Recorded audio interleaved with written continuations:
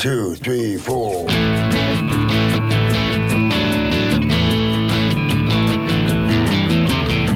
You're listening to Felony Podcast with your host, Dave Dahl, on the Startup Radio Network. The Felony Podcast explores ex-felons that have gone on to launch their own startups.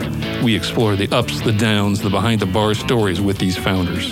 Felony Podcast airs every Friday morning at 10 a.m. Pacific Time. My name is Mark Grimes, co-founder of Startup Radio Network. Also with us in the studio, Dave's partner in crime, Ladd Justison. And here's a man with a plan. Leader of the band. Buff and tanned. Dave, the killer bread man. Dahl. Hey, you got it right again there, Bob. Thanks for such a fine introduction. It's been a little while since I've been here. Today, instead of Ladd, we have our good friend Alon, who's normally here anyway, but he's going to be talking more today. He has a nice high voice like Ladd. That's right. And our guest actually has a pretty high voice, too. So Thank you. We're going to get a lot of contrast today. I love this. What we do here on Felony Inc. is we interview folks who, we let them tell their stories of transformation, getting their life together after just really being knuckleheads for way too long. Today's guest, first I want to tell you, Ladd's not here today. It's his birthday. I'm not sure when we'll see Ladd again here, but it's his birthday today, so he has a good excuse not to be here. And Ladd, if you're listening, fuck you. Happy birthday, Ladd. Yeah, I don't care what Dave says. I still think Ladd's an asshole. Oh, that's mean. Yeah, I love it. So, anyway, what we do have going on today is we have a special guest, a friend of mine. We've known each other for a while. First on Facebook, then various events we've attended together, separately but together. We're not. We broke up a long time ago, so we don't do it together. I'm still dealing with the devastation of that. But he's my good friend Scott Spencer-Wolff, and this bio, I read it a couple of times. It's just way too long. I'm not going to read it today. But Do you need help with the big words? Yeah, and the little words. It's the combinations of words that are killing me. So, anyway, I want to ask you, what we're going to do is we're going to let you tell us your bio, because you can do it better than I can. Okay, well, unlike some of your guests, I was not a drug user in my teenage years or my early 20s. I didn't really do any of that. I was a fairly normal kid with a little bit of an overachiever background. Came from a normal family, relatively speaking, although my dad was a felon. He had been convicted of bigamy and was at one point married to 8 women and would do this. Where you learned all your lessons. All my tricks. And But you never did drugs. I did not do drugs. Okay. I did not. In fact, in college, I went to Florida Southern College and I majored in piano. In college, I was the guy who would drive people home. By the way, he's an amazing piano player. Thank you. That's kind. I would drive people home. So I was the guy that was the straight and narrow. I was president of the student council in high school. All of that was great until about midway through my college career, where I decided that I wanted to steal some money for one reason or another. You can't remember the reason. I know, because I think your morals were already you haven't tested your morals out yet. Yeah, that's part of it. Part of it was I can probably give you an answer in 3 different models. Sure. At some model, I thought being a man was being in prison and handling things like my dad did. We had visited him in federal prison, so that was part of it. So some of it was just kind of a gangster mentality. A little bit. Yeah. A little bit. But not a gangster in the knuckle-dragging way. A little more, well-tailored, gangster. I understand. But see, when you think of the top gangsters, they weren't knuckle draggers per se. We were from New Jersey, and so that was and the town I lived in, right outside of New York, had quite a number of those folks. Yeah. So people they'd have their wives start their cars. If it blew up. Oh, I love my wife, but she started my car. Exactly. So I went to prison in Florida in the 1975 era. It was unlike so many people. It was an amazing experience for me. I spent my time reading, met a bunch of people, and I was one of the last of the criminal variety. Prisons have become mostly habitats for former drug users or active drug users in many cases. And I went to a place that actually had criminals, people that did criminal things, not based on drug use or some other thing, but, we were criminals first. Right, we were criminals first. And it was a pretty amazing experience. And the prison system in Florida was fairly liberal and open-minded, and so I ended up going out into the community and doing piano concerts and kind of stuff that nobody else really does in that whole model. And so it wasn't a negative experience. No, you got coddled. Yeah, I would say that would be. I heard that word earlier, so I just wanted to throw it out there. It's a good word. Yeah. It's a good word. But in your case, it worked well because you only went to prison 2 more times. That's correct. That's correct. So they were like right on top of it. The second time, I stole money from an organization at the University of Washington, and I had moved to Seattle and went back to prison. Got 10 years, and this is all kind of embezzling stuff. This is all embezzling. Yep, exactly. And it was something like a challenge. I would work for somebody who was a little, off base, and my justification for this, there's no justification for stealing. I completely recognize that. But my justification was sort of a passive-aggressive, okay, I'll show you. Mm-hmm. And so that was the second time. Did you steal while you were in prison? No, never. Okay. Yeah, because you don't seem like the type that would be that sort of a petty criminal. No, there are really strict rules in terms of prison behavior, and I'm kind of a big abider of those. So you go by the code. Yeah, right. The good code. It's because there's there's a newer code that doesn't have anything to do with that. Right, I know. Yeah. Yeah. The first place I was at prison, you could have $50 in cash, and you had little drawers. We lived in big dorms, and nobody locked their drawers. And if anybody even thought about stealing somebody's money, it was a bad scene. Yeah. So you just did not do that. Cell thieves used to get beat up bad. Right, no, exactly, yeah. Mm-hmm. It's which is it's an old value system that I think is very good. So the second time, went to prison in Washington State. Again, went out and did piano performances. I do play fairly decently. You play very well. And so that was kind of fun, and did some programs. I did a program called the Navy Brig program where it was sort of a scared straight, and they would bring guys in from the Navy Brig, and we were supposed to scare them. And so I am not a scary person, to say the very least. And many of the scary people that I found in prison, they can turn their scariness on and off like a switch. And so I remember one guy named Diddy who was this big black guy, and he just looked like a terror. And people would come in, and he'd go, "You come here, I'm going to make you Mrs. Diddy." And again, big teddy bear. I mean, the guy was just amazing. And so I coordinated that. After I got out of prison, I went to work for the Navy, teaching classes, release classes, and that sort of stuff. So I've always kind of gone back and forth between that whole thing. So. I wanted to break in real quick here and remind everybody. Did I introduce Alon today? Just a little bit. You kind of worked me in at the beginning. Alon is really a special part of our show. He's always had, not only does he make it possible by whatever he does over there, but he also has some good, enlightening things to say from time to time. So, feel free to jump in since we don't have Ladd. I don't know if you can replace his lowbrow sense of humor. I hope not. What? No dick jokes today? Yeah, probably no dick jokes, but, maybe some true stories about dicks. Well, thanks for inviting me into the conversation. Yeah, right on. And so anyway, so feel free to, if you come up with a question or anything, comment. So, lead us on to how did you finally, when and how did you finally go, man, that's enough?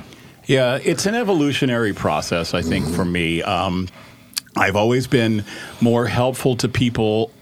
Because you were a pretty good guy when you were a bad guy. Right, exactly. Yeah, everybody loved me. I was You were involved practicing being a good guy. all kinds of community stuff, and curiously enough, chaired the Portland Police Bureau's budget committee for a while as a 3-time convicted felon, which is a pretty interesting thing. And And they knew that. oh, of course. And they used to say, "Hey, it's Scott, our funny money guy." And so it was, again, people don't, and I learned something in this process, is people don't care what you've done as much as they care what you've overcome. And that's a really, really important thing. And so I use that to my advantage. I don't think I was consciously saying I just want to get over on these people, but there was a certain, part of me that said, hey, this gives me some respectability and is a compensation for all the crappy things that I've done to people previously. So that was kind of a helpful thing, and it's just been it's been a journey. So I would get it and then lose it, and get it and then lose it. I guess it's my own way of relapsing without the drug scene. Yeah. And finally, this last time, I finally said, you know what? There's so many needs inside that I'm really committed to these people because I see the value of people who are inside. They're, some brilliant men in there, just amazing. So I started working. I worked for DePaul for 8 years as an instructor and a volunteer instructor, and loved that. Got to know a lot of people in the recovery community, and said I can do more for them outside than I can inside. Well, one of the things that we talk, we'll get back to that. One of the things that we like to talk about, of course, is money. So obviously you made money before doing whatever you did, all the different things. Have you started businesses out here? I believe you have, of some sort, but you also worked for Intel. Apple. Yep. Worked for Apple for 8 years. Okay. Tell me a little bit about what you've done over the last few years. Yeah. So the last few years have been an interesting time. I got a job with Apple in 2011. Did tech support for a while, then changed from a tech support to sort of VIP tech support, and then did some special projects, created trainings and classes for people who were doing Apple Care. So that's what I did in the last little bit. And then in the process of that, went back to school and ended up with a Ph.D. in transpersonal psychology, which is an area of psychology that deals with language and myth and spirituality in a variety of ways and how that intertwines with our experience of culture. Always been an interesting area for me. I definitely want to talk a little bit about that, especially what I read. You gave me some paperwork that I read that goes, it resonated so much, with my experience. Mm-hmm. Now, what was that I read? Can you tell people? Well, so some of it is just understanding change and the fact that, in the process of What change. did you call it, though?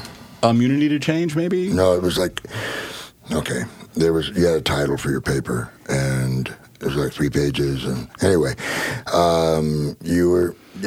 but it was about change. Yeah. So go ahead and well, so my dissertation was called The Vampire Effect, and the worst part of being a vampire is anybody? You suck. No. Finding the blood. No. Not being able to be in the sun. No. You don't like silver. Nope. The worst part about being a vampire is you outlive everybody you care about. And so that is really the worst thing. And that's almost a direct quote from an Anne Rice book. So without a doubt. And when I read that, I go, that's my focus. And my focus then is looking at lifers, people inside who are doing very long sentences and are never going to get out. And how their relationship is, based on my own experience and then ultimately on quite a bit of research, on how my experience is with them and how they bond or don't bond with people who are short-timers who are going to be leaving. Because we think of people in prisons as not having emotions and not having feelings and all of that stuff. Feelings, nothing more than feeling. Anyway, we think try not to. Yeah. Well, people did. They don't try not to have them. They try not to show them. Yeah. And there's a difference between those two things. And so in that process, a lot of people would just not make friends with people that they knew were going to be gone in 5 years or 6 years years or 7 years or 10 years. And yet, which is really isolating. So lifers are just hanging around with themselves, and that's it. And there's a lot of programs in prisons around the United States that are designed to give lifers some sense of meaning and purpose. There's a program at Attica. There's a program at Angola in Louisiana. Oregon State Penitentiary is a really good place where to understand where the lifers are the motivating, moving factor for much of the positive stuff that happens in the prison. And so they're the ones that have the most invested in it. One of your podcast guests a long time ago, I can't remember who it was, but said, well, I was doing a long time, so I didn't really care.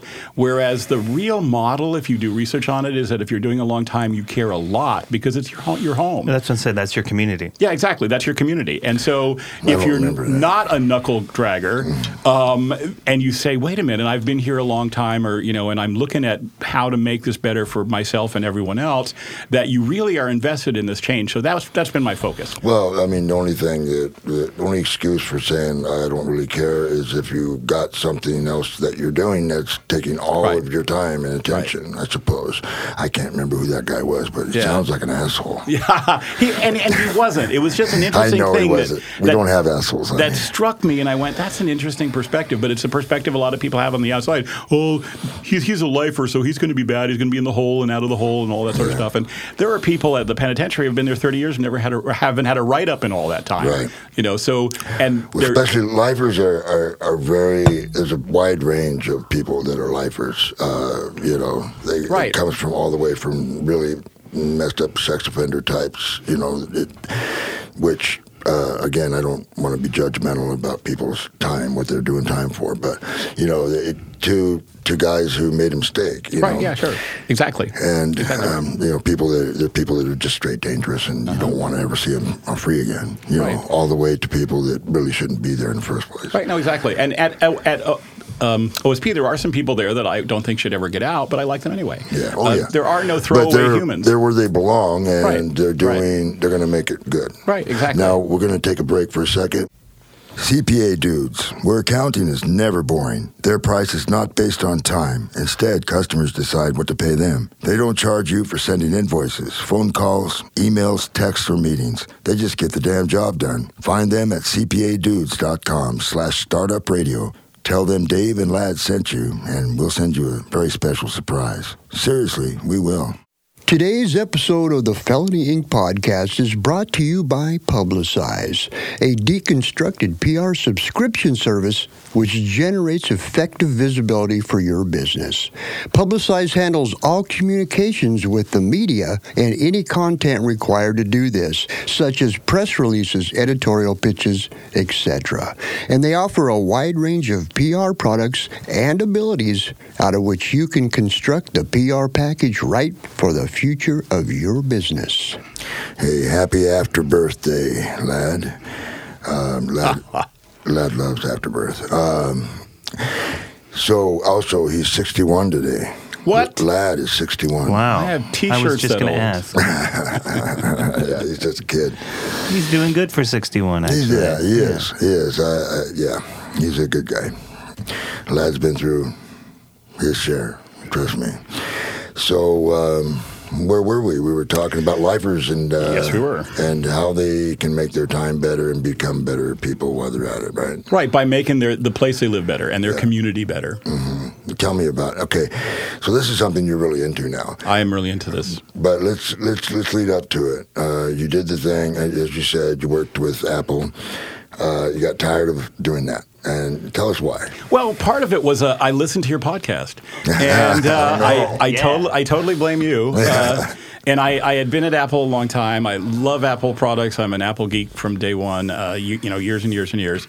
However, from a cultural standpoint, Apple has really evolved in that whole process, and not in a real positive way, or devolved.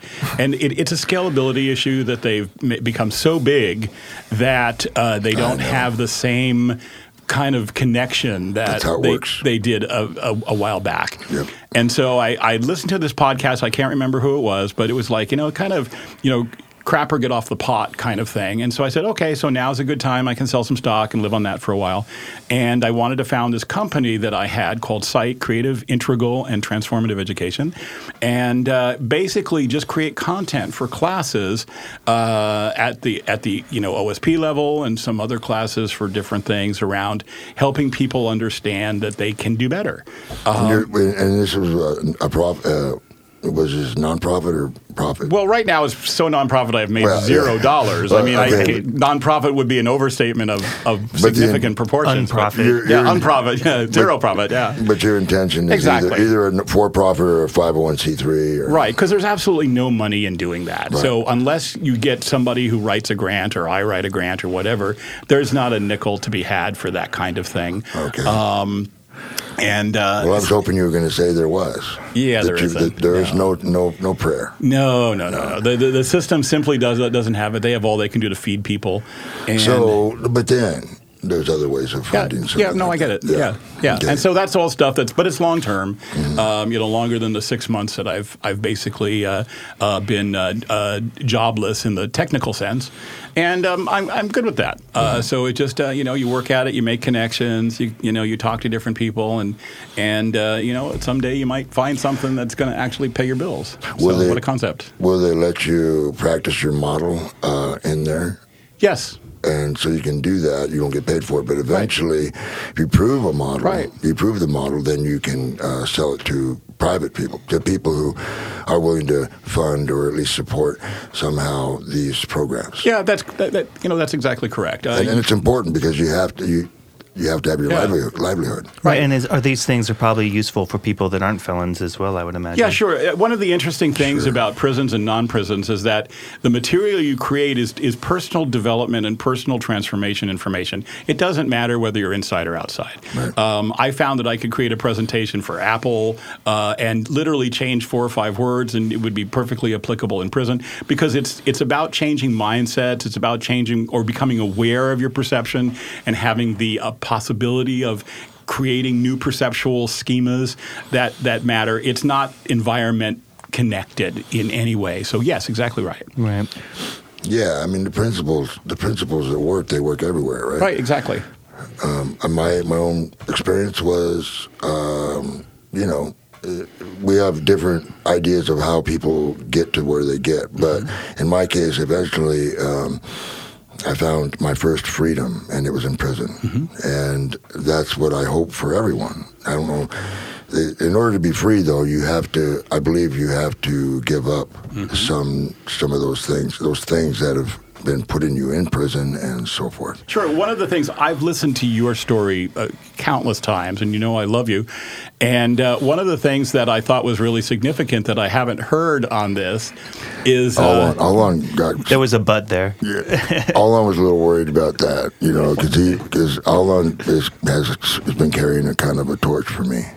You want to duke it out outside, or Anyway, was that at some point when you started the drafting thing, that was like the first thing where you started to say to yourself, "Hey, I can really do this, and I'm good at it," And I don't know previously to that whether you had anything that you saw yourself as super competent with, and that was a big transformative change for you. And now that you've got a taste of that, you can go, "Hey, I can do all this other stuff." Yeah.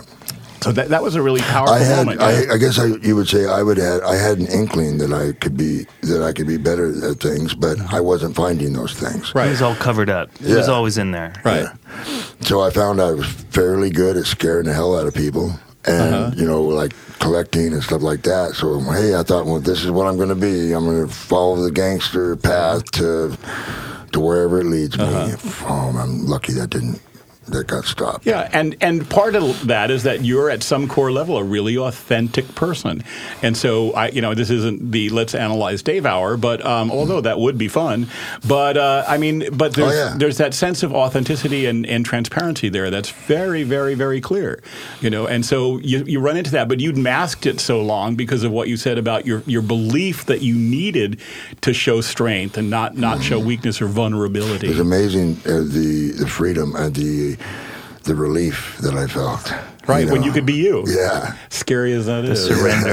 Scary as it is. Earlier you were saying I was cute. Now I'm scary. Come on, well, cute and scary. Yeah, that's, that's yeah, a thing like Yoda or Chucky. Well, you are cute. I mean, there's no question about that. Yeah, like teddy bear cute, right? Yeah.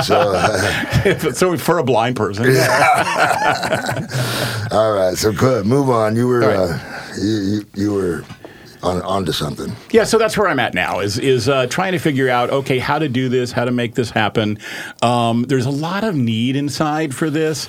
The Department of Corrections is spending, or the state of Oregon really is spending an inordinate amount of time for people. And, a large amount of money for people, and they're not really working well in terms of people getting out. Totally inefficient, and very unsuccessful. Exactly, and very complicated reasons for that. And so, and some of that comes. A lot of it's political, right? A lot of it's political, yeah. But the big issue is the mirrored correctional culture, in that you've got a group of people that are supposedly taking care of these guys, and their behavior sometimes isn't much better than the guys, and so they don't have any real pro-social. No, they're free to be worse. In some cases, I have some COs I love to pieces. They're great guys, but on the whole, as a group, we look at the whole thing with Jeffrey Epstein and that situation where you have guys sleeping on the job, and so their tendency to do whatever they can do and get away with it is exactly our tendency as felons or convicts. Well, let's see what I can get away with. And so they're just back and forth with the same stuff, and you don't really change when you've got that as a model. They're a part of the culture, right? So they're playing into that culture around them, Yeah, right. And the whole thing that there's that culture, and it's an us and them culture, and then the inmates or residents or convicts, whatever we want to call them, consumers of correctional services, there's that culture, and they're both literally doing the same thing, wearing different outfits. So it's hard to transform yourself in that process. In Norway, there's a big movement towards the evolution of the prison system in Norway. They have people that are really really on the ball. They put them through 2 years of college, and I'd like to know how is that Norway system working? It's working really well. Again, when you tell people that you're worth something, it makes a difference. When you're constantly saying, you're just a felon, you're never going to amount to anything, either overtly by saying that, or... But how does a person begin to feel that they're worth something beyond just being told that? I don't want to be told I'm worth something, knowing that is the program. Yeah. You know what I'm saying? I want to prove that to myself. Right. The challenge to that is that you've got to let people take responsibility. And we talk about the Oregon accountability model, but it's pretty much nonsense because it's not held on both sides. So when we can say, all right, I just trust you're not going to screw up with this, and that's my expectation of you, is you're not. The tendency, and statistically the tendency, is that people won't screw up because they want to meet your expectations, and they want that kind of recognition to say, hey, you did a good job, instead of the constantly, oh man, you let me down, I knew you would. So this works with a good part of the population, and then there's obviously some people that are just not. Right. If you give people responsibility, they're likely to take it. Right. Yeah, exactly. Yeah. And here's the thing. At the Apple Store, when you go to the Apple Store and you want to buy something, you have to find somebody to pay for it, and there's no cash register. And Apple's philosophy is that people will do the right thing. And so instead of just walking out with it, people go and look for somebody and say, hey, can you help me? I want to buy this. And it's worked really, really well for Apple. And I think it's a really positive human process to say, hey, I think you're trustworthy in this context. And so I wouldn't want to manage your money because I wouldn't trust me. Dave goes, yeah, you got that right, dude. I'd let you manage a very small amount of it. Yeah, $30. Again, because that's it. It wouldn't be appropriate, and I wouldn't want to put myself in that position. It's sort of like a drug addict saying, "Hey, I'm in charge of the coke supply." I was going to ask you about that with embezzlement. Like, was it all about the money, or is it the thrill, the adrenaline, right? It was never about the money. That's what I thought. I always made enough money that I could live very nicely on. But it was a passive-aggressive thing to say, hey, if you're going to treat me like crap, I'm going to show you. Oh, so you never did it to someone that you liked? Never, no. And So that's an interesting thing, though. You know, just like in politics, it's very easy to develop an attitude, and maybe I say you got two people, it's very easy to develop an attitude toward the others, and that attitude can color how you think and how you act and stuff like that. Sure. And my question is, did those folks deserve? No, well, they didn't deserve it, but did they? Do you think your passive aggression was more about you than about your relationship with them? Whenever you do something, it's always about you. So the issues were never them. Yeah. They're my issues. There are other people. But they didn't treat you that bad, right? Well, that's not the point. Okay, that's not a good question to ask on the podcast. No. I don't mean that. Yeah, so, I mean, it's not like they beat me. But even so, the appropriate... They called you names, didn't they? Sometimes. The appropriate thing to do if somebody isn't treating you well is to quit, not to take their money. Right. You know, well, there's no. That's not appropriate response, of course. Right. Exactly. Yeah. And so that's what I needed to own and say, you know, this was all about me. No matter what they did, I always had the option to say, you know, being here isn't a healthy thing for me, and so I need to look for something else. But I didn't do that. I said, okay, and that was where the rush part comes in, where you go, okay, let's see how much I can get right under their nose, and which is really a pathological thing. It's not a good thing. I think this is the reason why I asked you that question, and it's that if you were in this situation again, do you think that same pattern could happen? You would start going, man, this person isn't treating me the way I expected them to, and they're disrespecting me in certain ways. It's bullshit. You know, then it triggers that response. Yeah, I have to set myself up to never be in that position. Yeah. That's something that I have to simply say, you know what, I would not want to be in this position. If I were working for Apple, I wouldn't want to be their controller, because as soon as you find out I bought a private island, you'd go, you know, something's fishy here. I don't know exactly what it is, but something's fishy. So yeah, the cure for that is to simply not put yourself in that position. Yeah, okay. And to talk about what your past is. So there's literally nobody who doesn't know, hey, this is who I've been, and I don't want to be that person anymore. So that's an important thing to me. I get that. I totally get that. Support for today's episode comes from our friends at Ruby Receptionists. At Ruby, they've mastered the art of turning rings into relationships. Their team of remote receptionists answer all of your calls live as if they're right there in your office. And with Ruby's mobile app, you easily control just how they screen, transfer, and take your messages. Start setting your business apart today. Visit callruby.com/startupradio to sign up, or better yet, call them at 833-861-8100 and use promo code StartupRuby. Tell them Dave and Lad sent you, and you get a $150 credit. So we're here with Scott Spencer-Wolff, and this gentleman is not only, he was a pretty bad criminal, actually. He was smart. The kind of crimes he did took kind of brains, but he was always sabotaging himself somehow in the process. But, you know, Scott has worked with cops. A lot. Tell us a little bit about that. Well, I mean, what you would say is I had a uniform fetish, but I do. I like police people. I've never had a bad experience. I still do some personal coaching and have a couple of cops as clients. I was a certified life coach kind of person for a while, and so yeah, I do. I like them a lot, and not all of them again are straight up, but a goodly number of them really want to do well. Well, most of the ones that I knew in my day, they were straight up,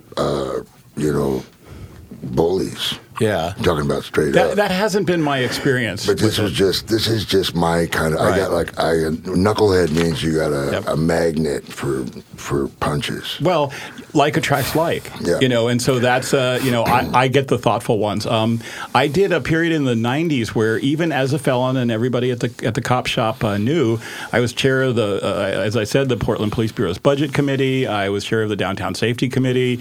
All this sort of community activism stuff that was really really cop-related. I was involved in the community policing conference that they had here, and yeah, since I've gotten to be a better person, I meet better cops. That's a good point. Yeah, and I mean, and that's part of the whole thing. And I have to tell you, I love them. I just love them. And some of them, it means so much to them to make a positive difference. So that's been, and the same thing with correctional officers, is that there are some that really want to make a difference. And I'll talk to people. One of the weird things about me is I stay in contact with a lot of people that I've done time with, like back 30 years kind of contact. And I'll find people I've done time with who will say, you know what, Officer so-and-so made such a difference in my life because they were like my dad, and they gave me boundaries, and they were consistent. And, so I don't think that a lot of COs know the difference that they can make. And so that's a very positive thing for me. And I think that their well-being, or their, kind of enjoying the job and feeling like they make a difference, radiates out. And then if they're not miserable and bitchy, nobody else is going to be miserable and bitchy. So that's a good point. But the problem is with a lot of things in life, life is backwards. And it's got to be the same for cops, too, where by the time you figure out how to be a good person, you've already fucked your life up so bad. Right. It doesn't, you can't even follow, and that's what prison did for me, is it gave me a chance. The last time I went to prison, it gave me a chance to think and get my shit together. I don't know if it would happen any other way. Yeah, and there's a reason for that. A part of that comes from a guy named Maslow, where he talked about the hierarchy of needs: food, clothing, shelter, belonging, security, recognition. And then you can start to self-actualize. And what self-actualize means is you can start to think about, who am I and what am I doing? But if you're outside and you're not sure where your next meal is going to come from, or you don't have rent covered or any of that sort of stuff, you're down at the level of survival needs. You're not able to do that, which is why people in prison are great artists sometimes, or great craftspersons, or that sort of thing. And they do these amazing things that they can't do outside. The same as, have you ever thought about, I'm into tribal art, right? Mm-hmm. Really? Not as much as I used to be. I'm a little more balanced. I've been to your place. Yeah, but that's all, anyway. So I wanted to say that tribal art comes from that mentality where, okay, the tribes who were just surviving, they didn't have art. Right. But once they had a little bit of time, they developed religion. They developed all these, these beliefs, and were able to think about things, and they were able to create art. Right, and in some cases, very profound art. Oh yeah. So. Yeah, and that's really true. So that's one of the reasons people get back to prison, is that it's a comfort zone for them, because they don't have those needs met on the outside, and they may not, for whatever reason, have the social, economic, interpersonal skills to be able to do what they want to do. And so they get back because that's a safe place for them. And and how to address that is a challenge, unless you talk about it inside and say, hey, here's what's going to happen. Let's talk about creating a strategy for all of this stuff to go on. A person who doesn't have a place to stay is going to have a hell of a time doing something positive. Absolutely. Yeah, and I've been there. I've totally been there. Cool. I've been to the bottom. Yeah. And that's where and you have a perspective about that whole thing. Yeah. And it's possible to move out of that, but it takes a unique skill set to be able to do it. Well, that's what gets me excited about things that I'm doing now, which are, for instance, in my case, it was computer-aided drafting. That was my opportunity that began to, make me realize that I was capable of doing anything pretty much, within reason. And so now when I see that sort of thing going on in the street, or I can be part of that, I get excited. When I see transformational opportunities that I can relate to, and meaningful employment, or entrepreneurism, or some people are totally not meant to be entrepreneurs. Some people, the vast majority of people, are better off learning a skill. Yeah. I don't consider myself an entrepreneur. I don't have – my gift is having somebody say, hey, I need to have these classes done. Go present it. I thrive on an audience. I live for having 500 people that I can play with in some sort of speaker situation. That was your gig at Darcell's. Yeah, exactly. And I look really great in feathers. So that was the other thing that just let's be upfront about it. But I just love that, and other people couldn't do it if their life depended on it. And so that's just one of those things that I have a good time with people, and I can entertain them, and I'm funny, and I'm kind of goofy looking. I have a face for radio. I'm kind of goofy looking. You're a cute little thing. After I gave up my career as a swimsuit model, Imagine Scott in a. Let's not. Yeah, maybe someone hasn't had breakfast. But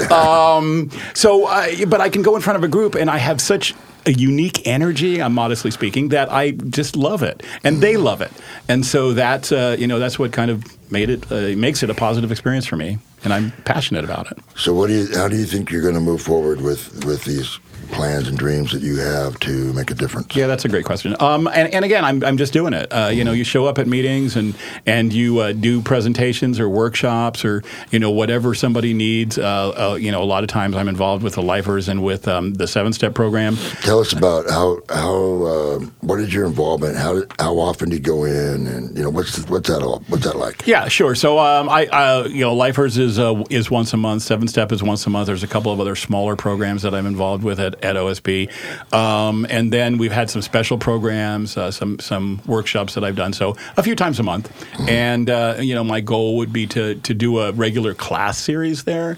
So we're kind of looking at how to make that a possibility. So that's basically it. Have you ever talked to Dan Billienberg? I have. In fact, we're in regular correspondence. He's at Sandy Am. He has a guy there whose name is Cameron, who's a be-all, end-all fabulous artist. And Cameron has written a series of books that are just perfect for children. And so right now I'm trying to figure out how to drum up $800 to buy a set of books for each of the visiting rooms in the Oregon Department of Corrections so that people can read them to their kids because they're brilliant, absolutely brilliant. So that's how I met Dan, and I've gotten to know him a little bit. So I'll do that for you. Oh, you're the he was a good dude when he was on, I remember. Oh, Dan Billenberg, yeah. And if you're going to do that, let's talk about my Mercedes payment. Yeah. That would be... You're fucked. So, I love the reality perspective from Dave Dahl. I'm a tough lover. Yeah.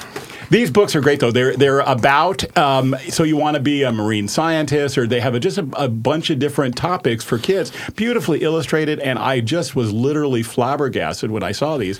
So I've been working with Kelly Rass of the Department of Corrections to figure out how are we going to do this, and we want to get a set for each of the the institutions, and again, it's a Fantastic. All right. Well, we like to make a difference. That's for sure. So, what kind of resources do you have to work with at this point? Well, I'm not talking about financial. Oh, I was going to say my credit cards? Yeah, I'm just saying, because you're not really working with money, you're working with resources. Right, Your brain is your best one. I've got a ton of resources. I've got just all kinds of research, a bunch of programs that I've already created. So I'm in the marketing program stage. I met with Rex Newton, who you might know who he is. He was heard of him. Psychologist at OSP for 30 years. I've known him since the 90s, and he is an amazing fellow, and so we've talked about some things, and so there's lots of things in the works, and the difference is that I've already got these packaged programs that are ready to go, but they're still trying to sell it to the Department of Corrections and, see what that, what that entails. So tons and tons and tons of stuff that's super helpful, and I did something at OSP with the lifers where I said, okay, here's 14 things that I can do for you as a class. So 14 different, segments. And, then they voted on which one they wanted. I gave them a little, presentation on what each one would look like. And they said, okay, this is the one that we want. And so literally, years worth of stuff that I've accumulated that I can, facilitate or teach or, whatever model. Once you get a foot in the door. Exactly. Yeah. Exactly. I don't want to change the subject if you have more to say on that, but I do want to ask you a question. Sure. I knew about you before I met you, but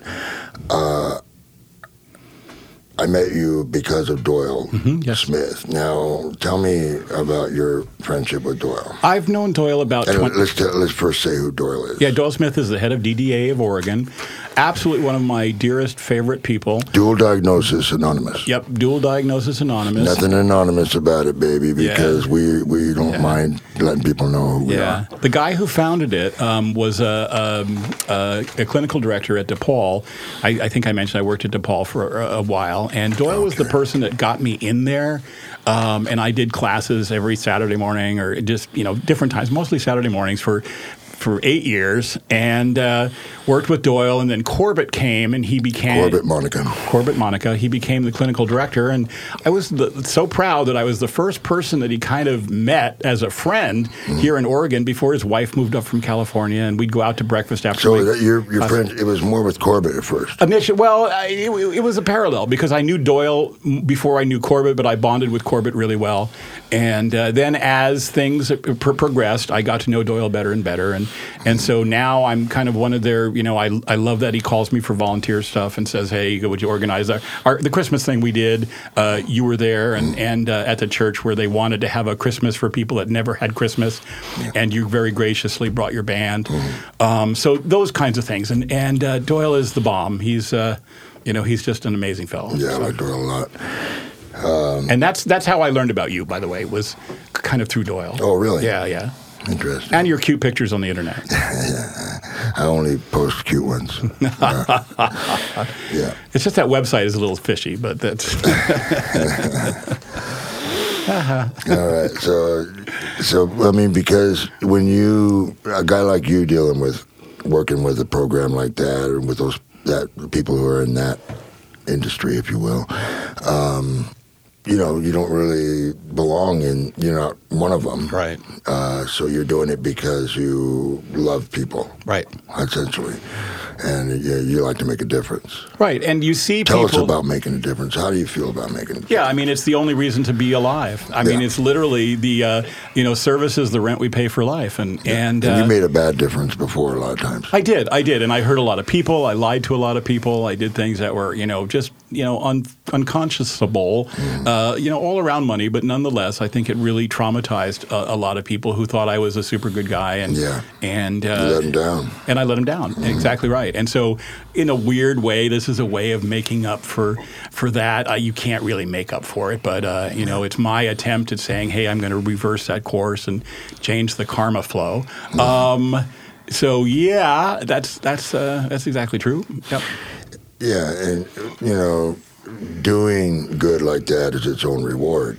Right. Right. And I don't think it's doing good. I mean, I think that's a funny model. I think it's just doing what you're supposed to do. You're back in the flow of things again. Sounds kind of phony, yeah. You're doing things that it actually is a flow. Right. When you feel that way. And you're not going against the flow. Your heart, and your heart becomes generous. You're open. Right. And kind. Right. And that's what we're all supposed to be. And so the less you resist that... But wait a minute, you're a deep guy. Do you think that we are born that way? I do. Oh. I do. And I think that we develop filters that keep us from doing that because it's a lot about vulnerability. If I'm nice to this person, there's this weird idea in prison that if you show kindness, it's a weakness. Mm-hmm. And that's nonsense. Absolute nonsense. Yeah, but it's true if you live in that if you're living in that world, I'm they not take sure. it. Well, it's not that if you're kind and you're generous and stuff, people will take advantage of you, or they'll try. Yeah, I mean, there's But then you have to look at where am I being kind and where am I being codependent? Mm-hmm. And so if I'm meeting my needs to be liked versus meeting their needs to have somebody give them a hug, mm-hmm. But that's a level of awareness that I think a lot of people don't have. And one of my goals is to create some consciousness that people can say, wait a minute, let me evaluate the difference between this. Well, I remember the great time in my life was when I realized that I didn't care what anybody thought. But see, I wasn't weak, and I was reasonably kind. But I was just mainly getting my needs met. In the 15 years in the joint, I've never. And I mean, obviously, let's go out and we'll wrestle. which I personally like. But I've never been in a fight. You can do it with all on. I've never been in a fight. I've never been beat up or any of that sort of stuff. And my biggest problem was hugging my way through the halls. And so, yeah, but that's not even legal. Yeah, and again, ask me if I care. So, I mean, it was and part of that is a mindset that you go, wait a minute. So, anyway. No, that's great. I mean, so if we were going to wrap up, you're very close to wrapping up. What kind of words would you say just to wrap today up for us? I'd say just remember that there's no throwaway humans, that everybody has value, and it takes some people longer than others to recognize their value, but you can help them along that process by just giving them the benefit of the doubt and being responsibly helpful. Mm-hmm. So that doesn't mean giving them everything they want. It just means being aware that there might be things you can do, even if it's a kind word. And I think in that regard, I think my version of that would be the old phrase, tough love. Right. You want people to succeed. You don't want to enable them to fail. Right. So that's a big deal. And man, you're a good dude. And, you know, I've told you that once or twice. I was lying before. Now I really But so. You've forgotten modest and humble. I think, and that's the other thing about you. You're very modest. Whatever, dude. Whatever. Extremely humble. Yeah, that's it. That's the ticket. All right. So, hey, we got to wrap this one up. And, you know, I'm doing without a script today. It's pretty cool. No problems. It's fun. And, you know, we don't have Lad with us today. I'm not sure when he'll be back, but it is happy birthday. Wish Lad a happy birthday. Should we sing to him? He's 61 today. He doesn't look a day over 65. And great guy. So, Alon, to finish this up, do you know who our guest is next week? You don't, do you? I do not. It's probably some ex-felon, though. I'm getting I kind of see a pattern happening here. Yeah. And we're gonna wrap it up. And you know, you can catch old episodes of this show on any podcast app, and I totally recommend that you do that. And give it a 4-star, 5-star rating. Yeah. Thank you. 4 or 5, anywhere in there. Yeah. Okay. No. How about 45? It better be 5. Better be 5. Or we will. Or we know people in low places. Yes, we do. And if you don't listen, we may show up at your place late at night and make you listen. So, so that's all we got. And next, right after this, is the Latino Founder Hour with Edgar Navas. And guess who's on that show today? Who could it be? It's El Davido. Oh, David. La Doll. Nice. Yeah, so hey, everybody, thanks a lot for listening. Yeah, thanks, Spencer. You're listening to the Startup Radio Network. Listen, learn, launch. 10% of our gross revenue goes directly to women entrepreneurs in developing countries around the world through Kiva's microfinance program.